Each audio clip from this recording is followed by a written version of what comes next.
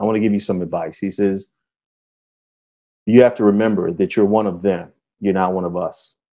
And at first I, was offended. I said, what do you mean? He says, it's a mindset. You're a supervisor. You're one of them. You're not one of us. He says, you're a good one of them and we like you, but you're one of them. You're not one of us. So you can't interact with, front line the same way as you did before.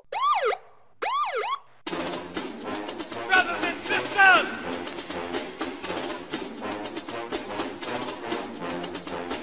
brothers and sisters, I don't know what this world is coming to.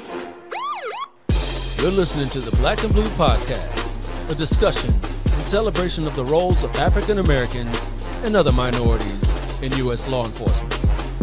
Your host on the Black and Blue Podcast is Dale Peters, a law enforcement professional with over 20 years experience in the business.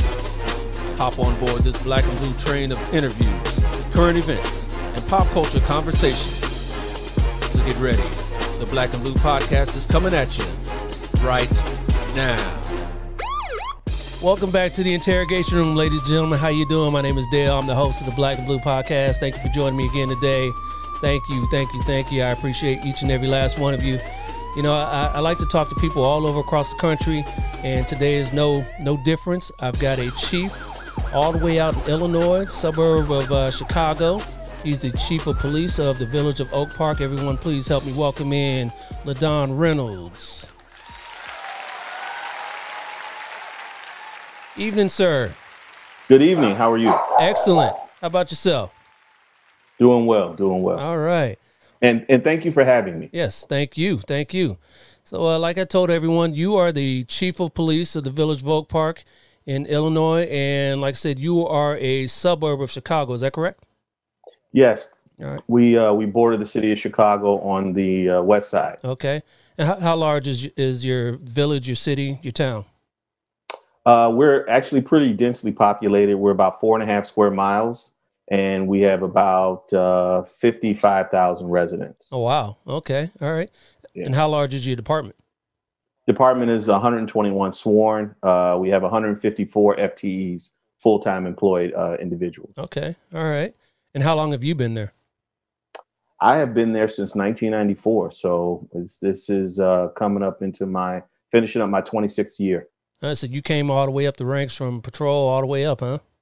I did, yeah. Actually, it's funny. It's a funny story. So when I graduated from college, they gave me a call in August, which is around my birthday. And it was like a nice birthday present to be hired.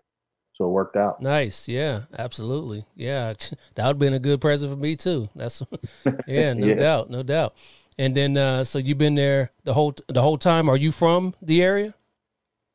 Yeah, so I'm from Chicago. To be honest with you, I wasn't very, very familiar with Oak Park. It's funny. Chicago's one of those cities where if you grew up on the south side, you pretty much hang out on the south side. And by Oak Park being west, I wasn't as familiar with that suburb, but I was familiar enough with it to know that it was close to home. I only took a few tests because I wanted to stay close. And they called me and it worked out. All right. And you were happy with that decision ever since, I'm sure. Absolutely. Yeah. All right. Absolutely. All right. It's been a great journey. Yeah. So you are the chief now, but you've been a bunch of different assignments there. Can you tell me about some other assignments that you've done? Sure. When I first started, I actually volunteered to work the midnight shift. My father was a Chicago fireman and my mother was a school teacher. So the thought of service has always been instilled in myself and my siblings. And so I figured, hey, policing is a 24-hour a day job. Let me get used to working the midnight shift. So I did that for a couple of years, came off of midnights, and then I got drafted to go into the investigations division as a street crimes officer. So I did that for a year.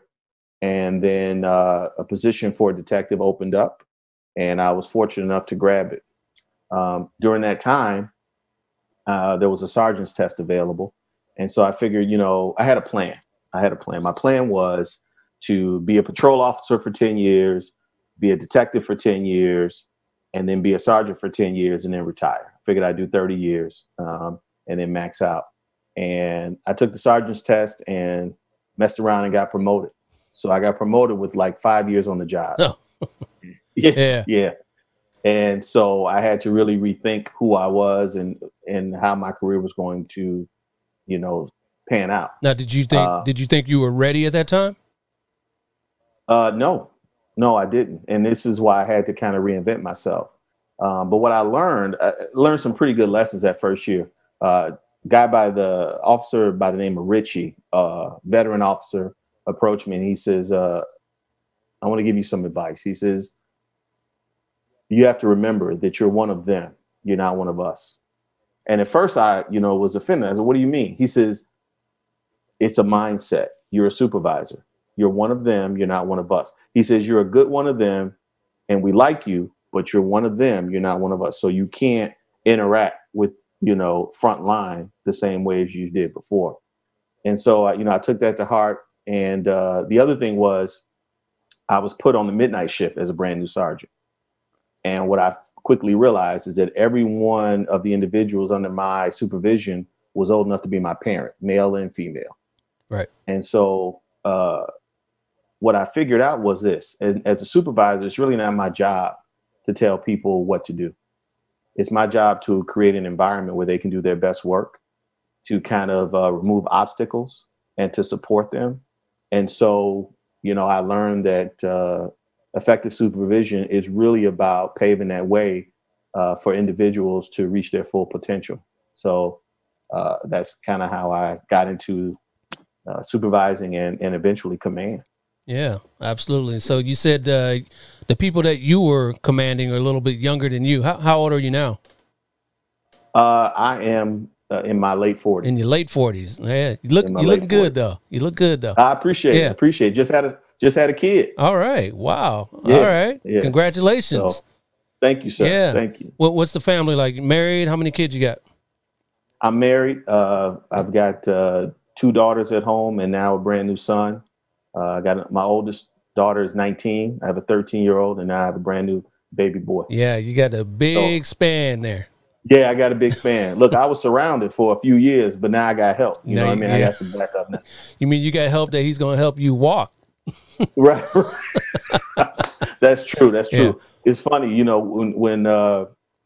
when my daughter was young, to kind of illustrate the point of me being surrounded, my wife gave me a call and she says, our daughter wants a dog. And I says, okay. And it was a boy dog. Right. So I'm excited. I'm like, okay, ain't no other testosterone, no other male. So I got a boy dog. Right. And come to find out it was a Maltese and they named him Flower. So come on, man. Really? So that's what that's what I was dealing with. So but it's all good. It's all love. But you call him Flo though, right? Right. But yeah, no, it's family's good and very supportive and just I'm blessed. What's your daughter think about you being a police officer? Again, we're a public service family, so it's something normal to them. They support me. They understand what the role of police in society is. My wife is also in enforcement. She's a supervisor of investigations. And so for another department. And they just, they support us and they understand. And they also know this is a huge responsibility. And so, it's a positive thing. Yeah, that's great. You mentioned earlier your dad was with fire department, correct? He was a Chicago fireman. He's passed away. He's since passed away. Okay. But yeah, he spent his career with the Chicago Fire Department. Well, you disappointed and went to the other side, huh? There's always that friendly rivalry. There is. And it's funny, when I got on the job, they told me I stood in the wrong line. But I tell you what, when I was a kid, I used to spend the night at the firehouse. And of course I couldn't. Chicago Fire Department, they fight fires aggressively. Okay. And I can remember seeing my father pull up on a scene and, no mask, cigarette in his mouth, fighting the fire. Okay. Now, of course, they don't do that anymore. And I would be sitting on the truck and the smoke would overcome me just sitting on the truck. And those guys are out there laughing and puffing away on cigars and cigarettes and fighting the fire. So I rather take my chances on the other side. Yeah, no doubt. Yeah, I say that about the firefighters in my town as well. When they work, they actually work. Yes, they do. They do, but Yes, they do. it's all about when they do work. That's true. That's true too. That's true too. And how about the rest of the family? And the extended family, how do they feel about you going into law enforcement? Everybody's pretty supportive. I have a brother who is a police officer as well for another department, and I have another brother who was a dispatcher. And so, again, service, is the name of the game. Now, I will say this. Initially, when I looked at this career, there were some family members that were hesitant because they understood how tough the job was, especially in the city of Chicago. And so I won't say they dissuaded me. They tried to dissuade me, but what I'll say is that they were, they wanted me to be careful and make sure that I was making the right choice for me. And also I had some friends that were pretty concerned. Right. But ultimately, here's the thing. You have to engage. You have to lean in. And, I just like any other African-American male in this country, I've had issues with the police in the sense that I felt like I was stopped for no reason or talked to aggressively for no reason, for just walking down the street. And from my perspective, the best way to, address that and bring about change is to be a part of the solution. Absolutely. And join. Yeah. So that was part of my whole story too. So, either you're part of the problem or you're part of the solution. I want to be part of the solution. Absolutely. Yeah. Absolutely. Yeah, that's good stuff. And you mentioned, you went to college. Did you go to college out there in that area? No. So I went to college downstate, down at the southern tip of Illinois, and got a bachelor's down there. And then later on went back and got a master's degree. And part of my passion is teaching. So my bachelor's is in administration of justice, but my master's degree is in workforce education and development, which is all about adult learning, which kind of goes back to that transition I had to make because when I became a supervisor, I had to, again, reinvent myself. So I became a department instructor. And so that led me into the field training program. I eventually went back to being a detective as a sergeant, got promoted to command. So I became a patrol commander and then a detective commander. I spent most of my career in investigations as a commander. Simultaneously, I was kind of moving through the ranks in the SWAT team. So I became a team leader and then eventually the SWAT commander. Oh, so you're one of the SWATers. Yeah. Yeah. Yeah. All right. Yeah. Yeah. We've since transitioned to more of a rifle team because, we have a relationship with a larger department near us, and they would be the ones who would respond for, HPT incidents. But we do keep current with our tactical training. Okay. So is it, do you allow them to handle the incidents, or is it more like a regional team that you guys have now? So we would be more of a containment, instrument, and that other team would come in. Gotcha. And address the more surgical operations. Gotcha. What are the demographics of Oak Park? So the village of Oak Park is roughly 70 to 75% white. I would say around 15 to 20% black. And then I would say the rest is other, maybe 75% white. I don't know. Yeah. Somewhere in that neighborhood. Yeah. Is there a large Hispanic community? Not within Oak Park. They are part, but I would say the rest of other makes up, our Latin X and Asian populations. And, to coincide with that, the department is a pretty good reflection of our community. We have good representation. So we're very fortunate in that regard. Yeah, that was going to be my next question. How about your department? Yeah, no, pretty diverse department. Of course, trying to recruit women into policing is difficult. So as far as that demographic, it's not 50-50, but in all the other areas, we're pretty much spot on. Yeah, no doubt. So, kind of the elephant in the room we were talking about off camera is the events shaping our nation right now with the George Floyd incident and the BLM protest. How did any of that affect your department in your city? Well, again, by our proximity to Chicago, And we have two CTA train lines that run through Oak Park, as well as the Metro, which is more of the commuter rail line. So a lot of rail lines that run through our town. And we're 9 miles from downtown, which is actually closer than some neighborhoods in the city.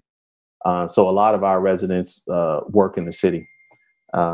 We experienced a lot of peaceful protests in Oak Park, and I'll tell you that our citizenry is very active, and so they've formulated some very strong opinions in support of Black Lives Matter, and a lot of the national conversation. So as a community, we were impacted because our citizens were vocal in support. So there were a lot of peaceful protests. But as a region, we were impacted by some of the issues, that the city of Chicago had. Yeah, yeah. And that's what I was wanting to get at, is making sure you guys had peaceful protests. So for the most part, you had peaceful. Absolutely, absolutely. And the relationship between our community in Oak Park and the neighboring community in Chicago is very close. So there were some joint protests where the residents interacted and worked together. So that was a good thing. Yeah, yeah. How about COVID? How did COVID affect your town? I tell you, we as a community, our mayor was very progressive and proactive when this pandemic first hit.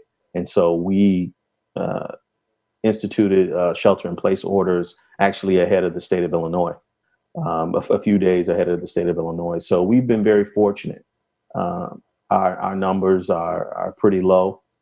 It has impacted, the workforce to some degree, but thankfully, all of our individuals who've been impacted have recovered and back to work, and our community has been, pretty low as it relates to incidents, and mortality. Did any of that affect your operations, or how you, proactive activity, stops, or how you responded to calls? What we did was we triaged, and the emergency calls for service, our operation didn't stop in that regard. But of course, we tried to do differential response, which is taking reports over the phone. We kind of changed some of our processes as it relates to face-to-face contact, and tried to limit that. We also put in some structural changes inside the building so that we could, create partitions and separations from the public and the officers. We mandated masks, and we did all those things, I think, that you saw other agencies do to maintain the health and safety of not only the employees, but also the community. And you want to lead by example. And so we did that. Yeah, absolutely. Well, I'm glad all you guys are making it through, relatively unscathed, just like a lot of us. But how about the schools in your area? Are they gearing up to open back up, or? I think they're still in discussions trying to figure out the best course. I mean, in Illinois, we're not spiking the same way that some of the other states are. But, there are some indications that we need to be cautious. So I think that's an ongoing conversation, and it'll probably be determined within the upcoming weeks. Right. Okay. Good.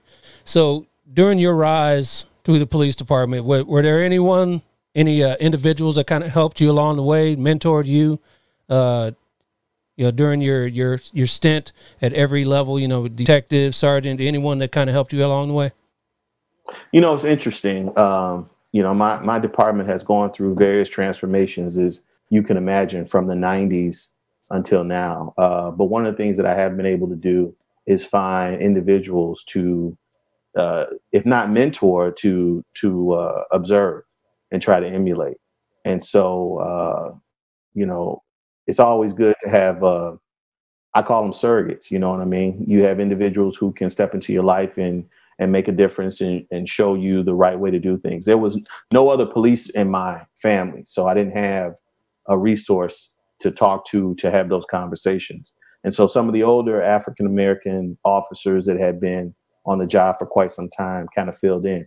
But not only African-American officers, but some of the, Caucasian supervisors. I actually, by me going into investigations pretty early, I was able to establish some relationships, long-lasting relationships, that helped me develop. And those individuals spanned all colors and creeds. Yeah.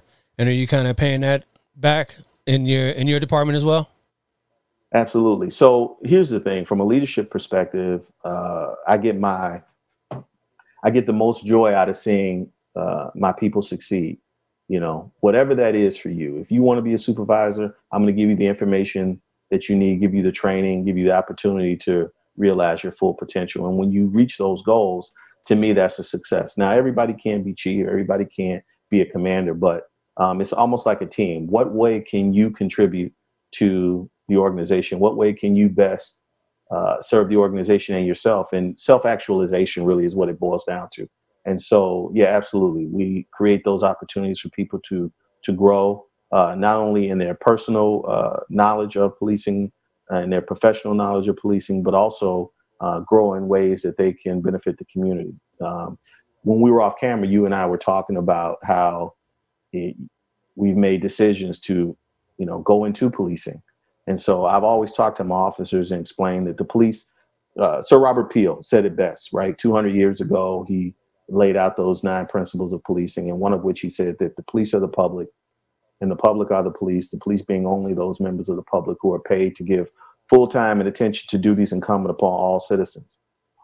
So what I say to my officers is that it's not us against them. The more successful you are, the better officer you are, the better you benefit the agency, the better you benefit the community, and we all win. So does that make sense to you? Absolutely. Yeah. It's good stuff. Good stuff. I noticed you got a pretty cool looking shirt you got on right there. What is that? Is that from the FBI Leadership Academy? What is that? It's a FBI National Academy polo. I graduated the National Academy in 2015. Congratulations! So, thank you. What does that entail for our viewers? So the top 1% of law enforcement executives attend and graduate the National Academy. It was started in the early 1900s. I want to say around the 30s. I'm not sure, but basically what they do is take 200 to 300 top law enforcement officials throughout the world. So there's an international component and a national component, and they educate you on the best practices in policing, best practices as it relates to officer wellness, and best practices as it relates to management.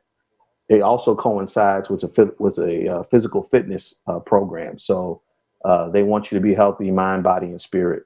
And you're there for 10 weeks, and it culminates in a 6.1 mile run through the woods of Virginia, which is brutal. And command staffers do that, huh? That's right. Oh, yes. These are all chiefs, commanders. I think the lowest rank you can be is a lieutenant, and of all ages. There were people in my class that were in their 60s. And so they work you out for 10 weeks, and it culminates into the yellow brick road. And, once you make that accomplishment, I tell you, it's a huge thing. So when you see those yellow bricks, that means that individual went through, blood, sweat, and tears to make that accomplishment. So I tell you what, it was the pinnacle of my career as far as executive development, but tough to be away from home. So yeah, all right. And you said that was in 2015? That was 2015. I also attended the Police Executive Research Forum's Police Management Institute, which is PERF. That was at Boston University. That's 3 weeks.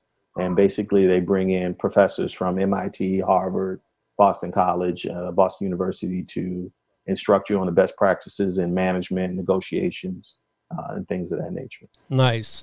Congratulations. Thank you. So since you've been chief, what sort of changes have you implemented as far as, interactions with the community? Has there been anything that you've had to overhaul right away as soon as you took office? Sure. So, I tell you that for Oak Park, and, anybody can visit our website and see it, the cornerstone of policing for us is community policing. And so we've always been progressive. We have a resident beat officer program that's about 25 years old now, where we have individuals who live or are assigned to various beats in town. And that is that community's or that beat, that zone's personal police officer. And their responsibility is to handle the chronic issues that relate to life safety and quality of life. So one of the things that I did when I first stepped in, and so again, community policing, but that's a kind of a big term. And so what I wanted to do is just kind of move us into the 21st century. So what I've done is implement President Obama's 21st Century Task Force on Policing. There's 6 pillars, and I've made that the foundation of our operational plan. I've actually structured the organization in such a way that each component of our organization has a specific responsibility to one of those 6 pillars. For example, we have a professional standards department that works out of my office, and they're not only responsible for accountability, but also for officer wellness and safety, and also our policies and procedures, things of that nature. So what I've tried to do is get the command staff, and it's work. I got buy-in from everyone. They understand that this is a path towards excellence in public service and also officer wellness. I tell you what, you have to take care of your officers. You have to make sure that they have mechanisms and processes in place to work through some of the traumatic incidents that we experience. You've probably seen it on your job. There's a such thing as cumulative PTSD, right? And so if you see these traumatic incidents over the course of your career, it can lead to, psychological and mental health issues. And officers, that manifests itself in several ways. We have a high divorce rate.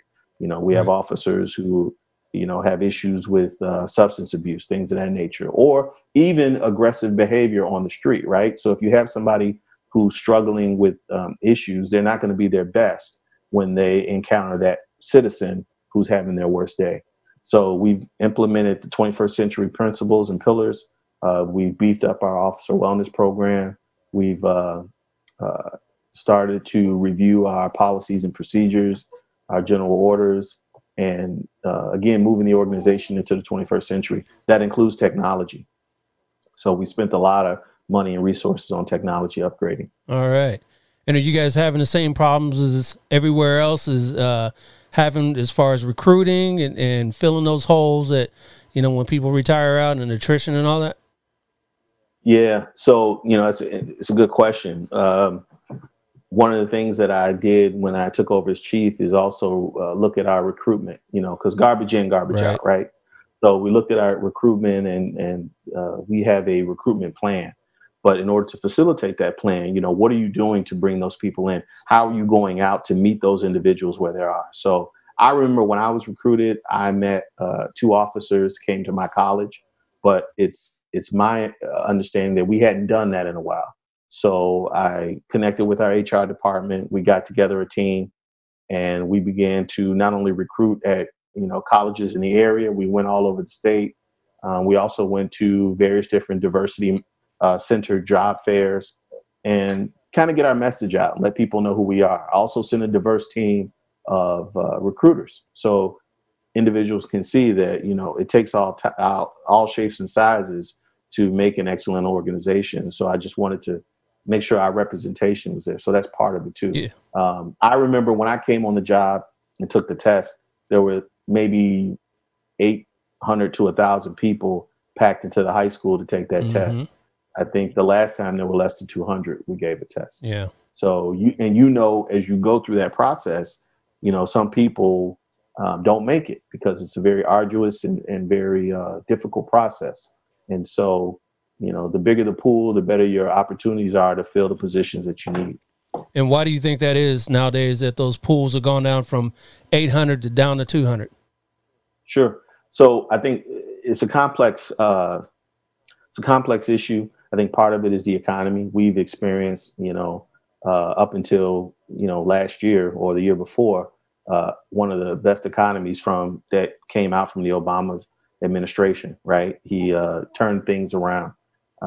And so we were experiencing low turnout then. I think when the economy is good, people tend to kind of shy away from public service because in the private sector, you're going to make more money. Now, one of the things I always tell people, and this is a selling point, is that in the public sector, your salary is dependent upon tax rolls. In the private sector, is dependent upon the economy. The government is going to get paid, so you're going to get paid if you're, you know what I Right, mean? right. If your salary is dependent upon the tax rolls. And so I think, people are seeing that. We may see kind of a swing back now that we have, these issues with the economy now. I think the other thing is that there's been a narrative post 9/11 where during 9/11, everybody was supportive of the police, but there's been a narrative that has shifted. And that's part of the national conversation. Um, and one of the things I speak to on that is that people have to understand that there are almost 18,000 different police departments in this Yep. country. And we don't have a national police force. Like if you go to London, England, if you go to Italy, if you go to, Greece or some of these other countries, they all have national police forces.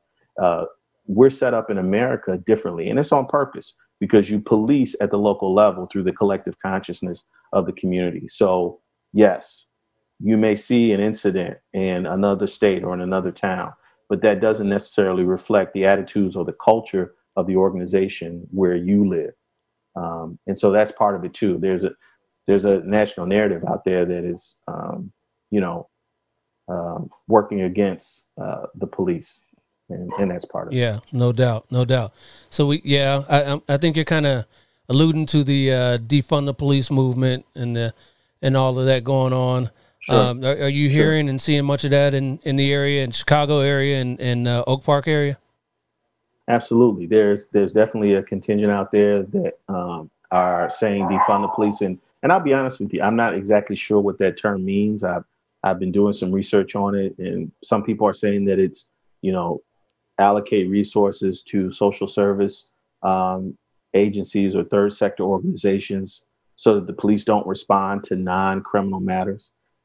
But what I'll tell you is this, is that, police are the first visible layer of government, and we're out there 24/7. And if somebody is in need of assistance, help,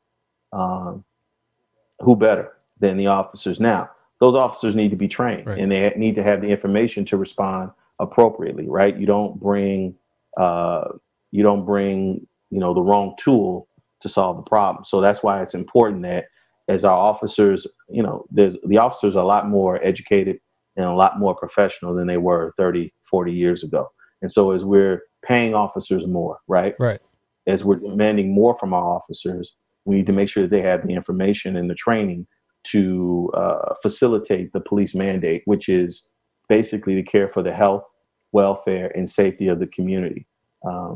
So, it really boils down to the leadership in these different organizations and the culture of those organizations. And are you equipping? Again, my master's degree is in workforce education and development. How are you educating and developing your workforce so that they can respond to the needs of your individual community? Again, policing through the collective consciousness of the community. Right, right.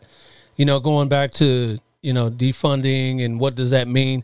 I know Sure. a lot of that has to do with a lot of the duties that other agencies used to handle back in the day, that they got defunded and now, are kind of falling on the police, just let the police handle it. And a lot of the homelessness and all that type of stuff, where there used to be agencies to kind of help out, they're no longer there. So now they just say, oh, well, let the police handle it. So it's kind of a bigger issue that we got to deal with. Yeah. So, in the late 60s, early 70s, there were advances in psychotropic drugs, right? Because we used to have institutions where mental health institutions where individuals could go that were government funded and, facilitate wellness. Now, there's a lot of information out there that says that those places weren't very good at rehabilitation or facilitating mental health, but that's another conversation. As the advances in psychotropic drugs came about, again, in the late 60s, early 70s, we began to see the defunding of these mental health institutions and these government-run facilities. And then, of course, like you just mentioned, and it's not illegal to be mentally ill, right? And if somebody doesn't want to adhere to their medication management program, there's nothing illegal about that. So That's now how you see the homelessness and some of the things that the police deal with. In Oak Park, what I'll tell you is that we partner with our third sector organization agencies such as Housing Forward and Coalition to help the mental health, the homeless, and also what we call PADS, which is a shelter that is run through our ecumenical community. And when we engage those individuals, we offer them services. Sometimes we'll have those organization street teams, if you will, come out to help us speak to those individuals or give them literature on that. The other thing is that we make sure officers are trained in CIT, make sure they're trained in de-escalation, make sure they can recognize if somebody's in crisis, not to criminalize that behavior, which we've seen, across the country. Cook County is well known to be one of the largest, I think the largest mental health facility. Cook County Jail is one of the largest mental health facilities in the country, if not the state of Illinois. So if you give people the tools, if you give your officers the tools to recognize when someone needs resources as opposed to criminalizing the behavior, I think that goes a long way to not only police legitimacy, but also serving that community the way they need to be served. Yeah, no doubt, no doubt. So what are one of the more rewarding parts of your job now as chief? Wow. I like to see my people succeed. So promotional ceremonies are great. Opportunities to send people to training where the feedback comes back to the agency that they really benefited from it. They really enjoyed it. I'll say in many agencies, the training budget is the first thing to go. And go back to that defund the police. The majority of police budgets across this nation is salary, right? And the state of Illinois is a collective bargaining state. We have a lot of unions. I think within my organization alone, I have at least 4 or 5 unions. So much of our budget is already spent, right? So there's very little in discretionary funds. I would say less than 3% for me. And so when I'm able to send people to training, when I'm able to give people those opportunities to expand and to evolve and to learn more about the craft that they've chosen, right? Then I feel good. It's a benefit. And then also I tell my organization that all of us are smarter than one of us. So yeah, I'm the chief, and that just means I have a different set of responsibilities, but I'm no more important than a parking enforcement officer or a community service officer or a frontline police officer. We all are here doing the same thing, trying to serve the community and facilitate our duties and responsibilities. Right. So I get pleasure from that, seeing people win. You know what I mean? Seeing people win. No doubt. And on the flip side, what's one of the more challenging parts of your job? I tell you, it's the lack of understanding. Unfortunately, in this country, people get their concept of policing. And for me, there's a difference between law enforcement and policing. They're not synonymous, right? So as a local police department, I submit to you that very little of what you do is law enforcement, right? Most of it is conflict resolution, record keeping, mediation, things of that nature. You're not all the time putting people in handcuffs or issuing tickets, right? Right. Throughout your 8 or 10 hour day. So at the local level, people don't really understand what policing is. They get their concept of what we do from television, right? And they think because they saw Law and Order, or if you're a little bit older, Hill Street Blues, or I don't know, Reno 911 or Brooklyn 9, whatever these shows are. I hope not those. You two. think that? Right. But they figure they understand what we do. But there's a real science that's involved in what we do. And so I think what's difficult is trying to convey to people what the profession of policing really is, what our duties and responsibilities are as it relates to serving citizens. And one of the things I say is that what we're responsible for from a general standpoint can be found in the Constitution, right? We all swear an oath to uphold the Constitution.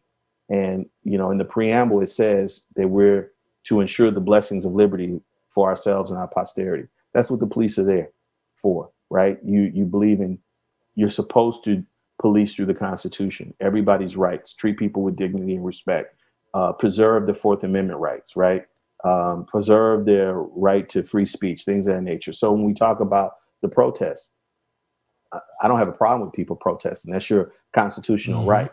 I just don't, I feel like you shouldn't allow your rights to infringe on someone else's rights. You know, we all have to be orderly and respectful of each other. So I think that's kind of the difficulty we have, is explaining to people who we are and what we do in the real sense, and not for them to get their perception from television, media, or the negative things that they see. Case in point, if there's almost 18,000 police departments across the nation, then there's literally millions of contacts that the police have with the public every day. If you see on television per year 10, 20, even 30 negative contacts in comparison to a million, you know what I mean? Oh yeah. There are good police officers out there doing a good job, but we just have to make sure we have the tools to root the bad ones Yeah. out. So Yeah. that's what my But difficulty playing is. devil's advocate, that, the other Sure. side could say, well, those are the only ones that we were able to record, that we heard about. Yeah. Sure. You know, I tell you what, if you have that mentality, you're gonna all, if you're looking for a negative, you're gonna always find Yeah. something. But the fact of the matter is that um, it's not the majority of No doubt.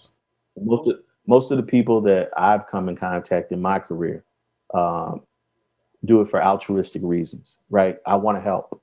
I want to be of service. Um, like you and I, I had a negative experience and I want to be the positive. I want to get in and change some things. And so, this is when you become a police officer, it's not just you, your whole family becomes part of, Mm-hmm. policing. And, if you have a spouse or a significant other or a partner, they're serving right alongside you. When you get up in the middle of the night, put on that vest and leave at, 10 o'clock at night to go do a midnight shift, your wife or your spouse or your partner, they're serving with you because they're not sleeping till you get home. I think people need to understand that there are good men and women out there serving. And again, we need to have the right mechanisms in place to hold the ones who operate outside of policy accountable. Absolutely. So as an African American male, you say you noticed you had a few incidents, during your life, and you wanted to change that. Have you noticed anything coming up as an officer where, maybe you being there kind of stopped something, or you kind of got a vibe that, something may have happened if had you not been there? You know, not that I can recall offhand. What I can say is that I've been in situations where my presence has calmed down the person who was stopped. Okay. You know Yeah. what I mean? There may have been anxiety on the part of the suspect, right? This individual was stopped because they matched description or what have you, or they've been identified. And, a lot of times I'll be there to explain it. I think sometimes because I've been on the other side of that, I have a more, I can relate more to what it feels like. Mm-hmm. And so, information is power. And I don't have a problem explaining to anybody why I'm doing. You've seen these incidents where, somebody will pull somebody over. Why are you stopping me? Give me your ID first. Turn the car off. No, no, no, no. I don't have a problem telling you why I stopped you. This is what's going on. This is why I stopped you. And this is what's going to happen. And I need your cooperation. As long as I have that, there have been times when I've keyed up the radio and asked dispatch to repeat the description and let the person hear it. And then I say, this is why I stopped you. And they're like, okay, that makes Yeah. sense. And you treat people with dignity and respect, it goes a long way. It's when you start to dehumanize individuals and treat them as if they're, Yep. objects and not real people. And that's when things change. If, again, knowledge is power, information is No power. doubt. Yeah, because people understand we Yeah. got a job to do, and so long as Yep. we treat them with respect along the way, they understand. It's been my experience that the Black community, the African American community, wants police, right? They want the police Yeah. in their neighborhood. They want the police to do their jobs. So it's not what you do, it's how you do it. And again, if you treat people with dignity and respect, and you police through the Constitution and understand that everybody has rights, then I think that just goes a long way. Yeah, great. So what, as an African-American male, have you seen as far as changes in the command staffs, opportunities for command, for promotion within the African-American or minorities in general? I can only speak for the region and for my department. I think, again, agencies that I come in contact, they work hard to try to reflect their population. So, in the city of Chicago, we've had African-American superintendents, African-American deputies, superintendents, and chiefs and deputy chiefs for years. In Oak Park, we had a African-American chief for almost 14 years. And he was the chief before the guy I succeeded. We've had female command staff, female sergeants, I think. And I see that in other agencies. So I would say, as I've, evolved and grown in this profession, I see more of us in leadership positions. And I think that is a positive. Again, it's important that people see themselves. So how can you get a female officer to want to be a detective, or to want to be a tactical officer, or to want to be a sergeant or a lieutenant or a commander?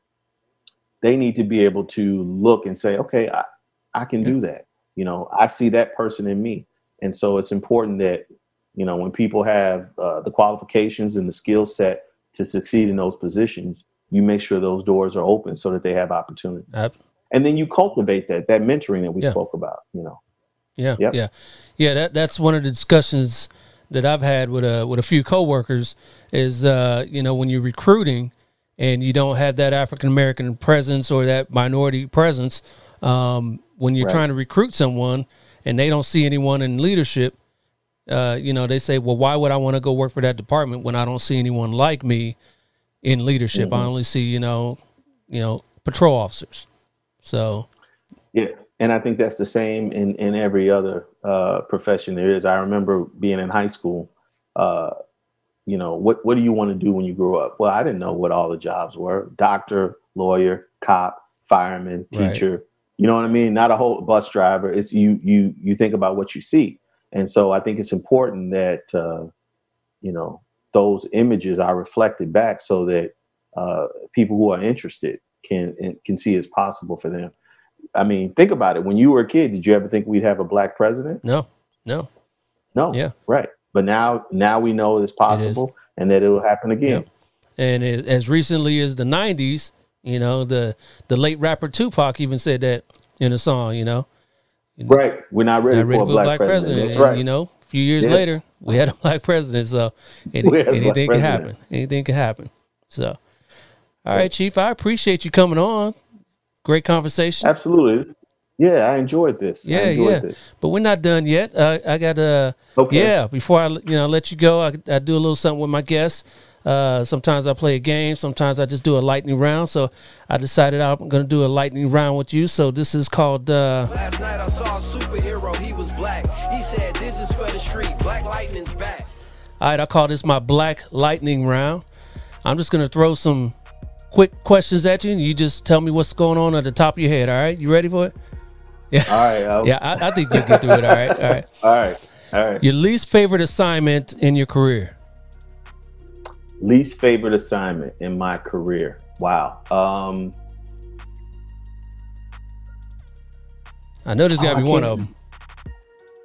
I've always, it sounds crazy, but I've always been like, everything's an opportunity to learn and grow. Let me think. Was there something I didn't like to do? I mean, I enjoy foot patrol. Well, I didn't say you didn't like it, just your least favorite. least favorite. I didn't like being in a beat. Okay. I didn't like being confined to a beat. So that was my least favorite. And I was only in patrol for probably 3 years. But I didn't like being confined to one beat. I like being able to go all over. So right. Okay. That's my least favorite assignment. All right.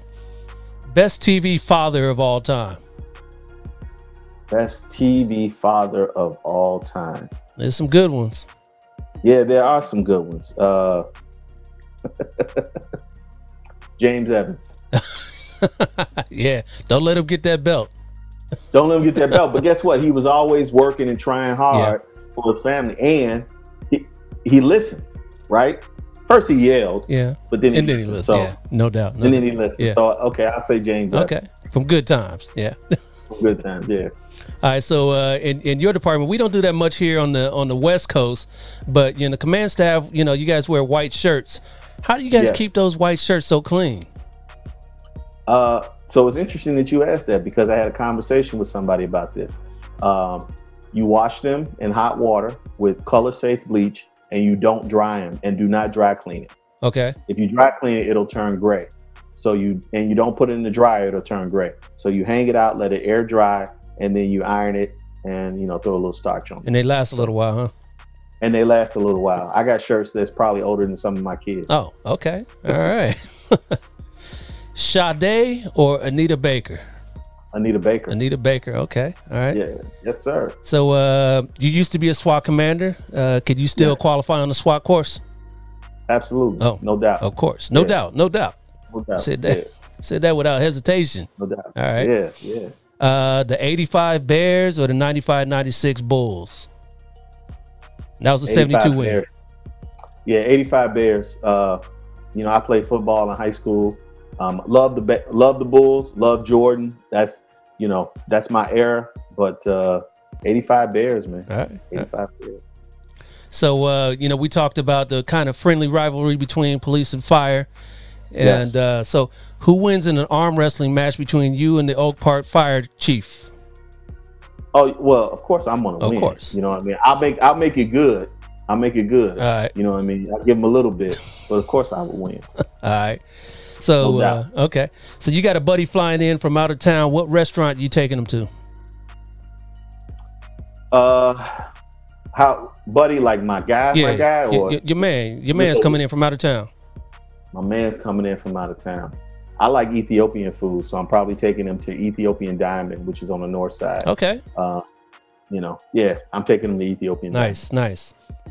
You ever been injured on the job? I have been hurt, but not injured. Okay. Yeah. We've all been hurt. Yeah. That's right. I've been hurt, but not injured. Copy that. Your last one here. Finish this line. Surely you can't be serious. Surely you can't be serious. The interview's over. I had such a great time. We should keep going. It's from a movie. It's from a movie. Oh. From a movie. Surely you can't be serious. Nah, I don't know. You don't know that one? What movie is this? Airplane.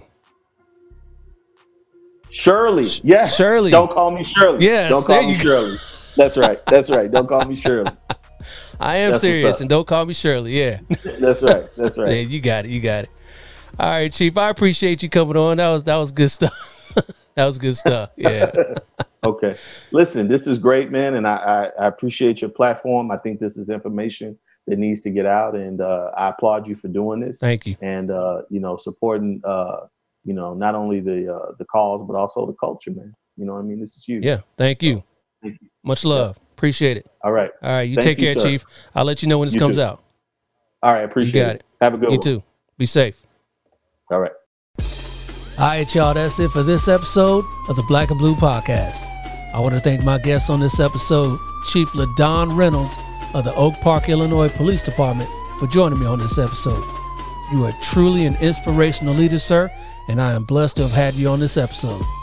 And if you guys out there enjoyed this episode, make sure you like and subscribe to the show on the Black and Blue Podcast YouTube channel or whatever podcast platform you hear my voice today. I'll be back next week with another stimulating guest. Same black time, same black channel. But till then, you already know.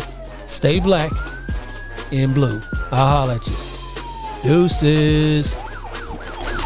This has been a Maitre D Entertainment presentation.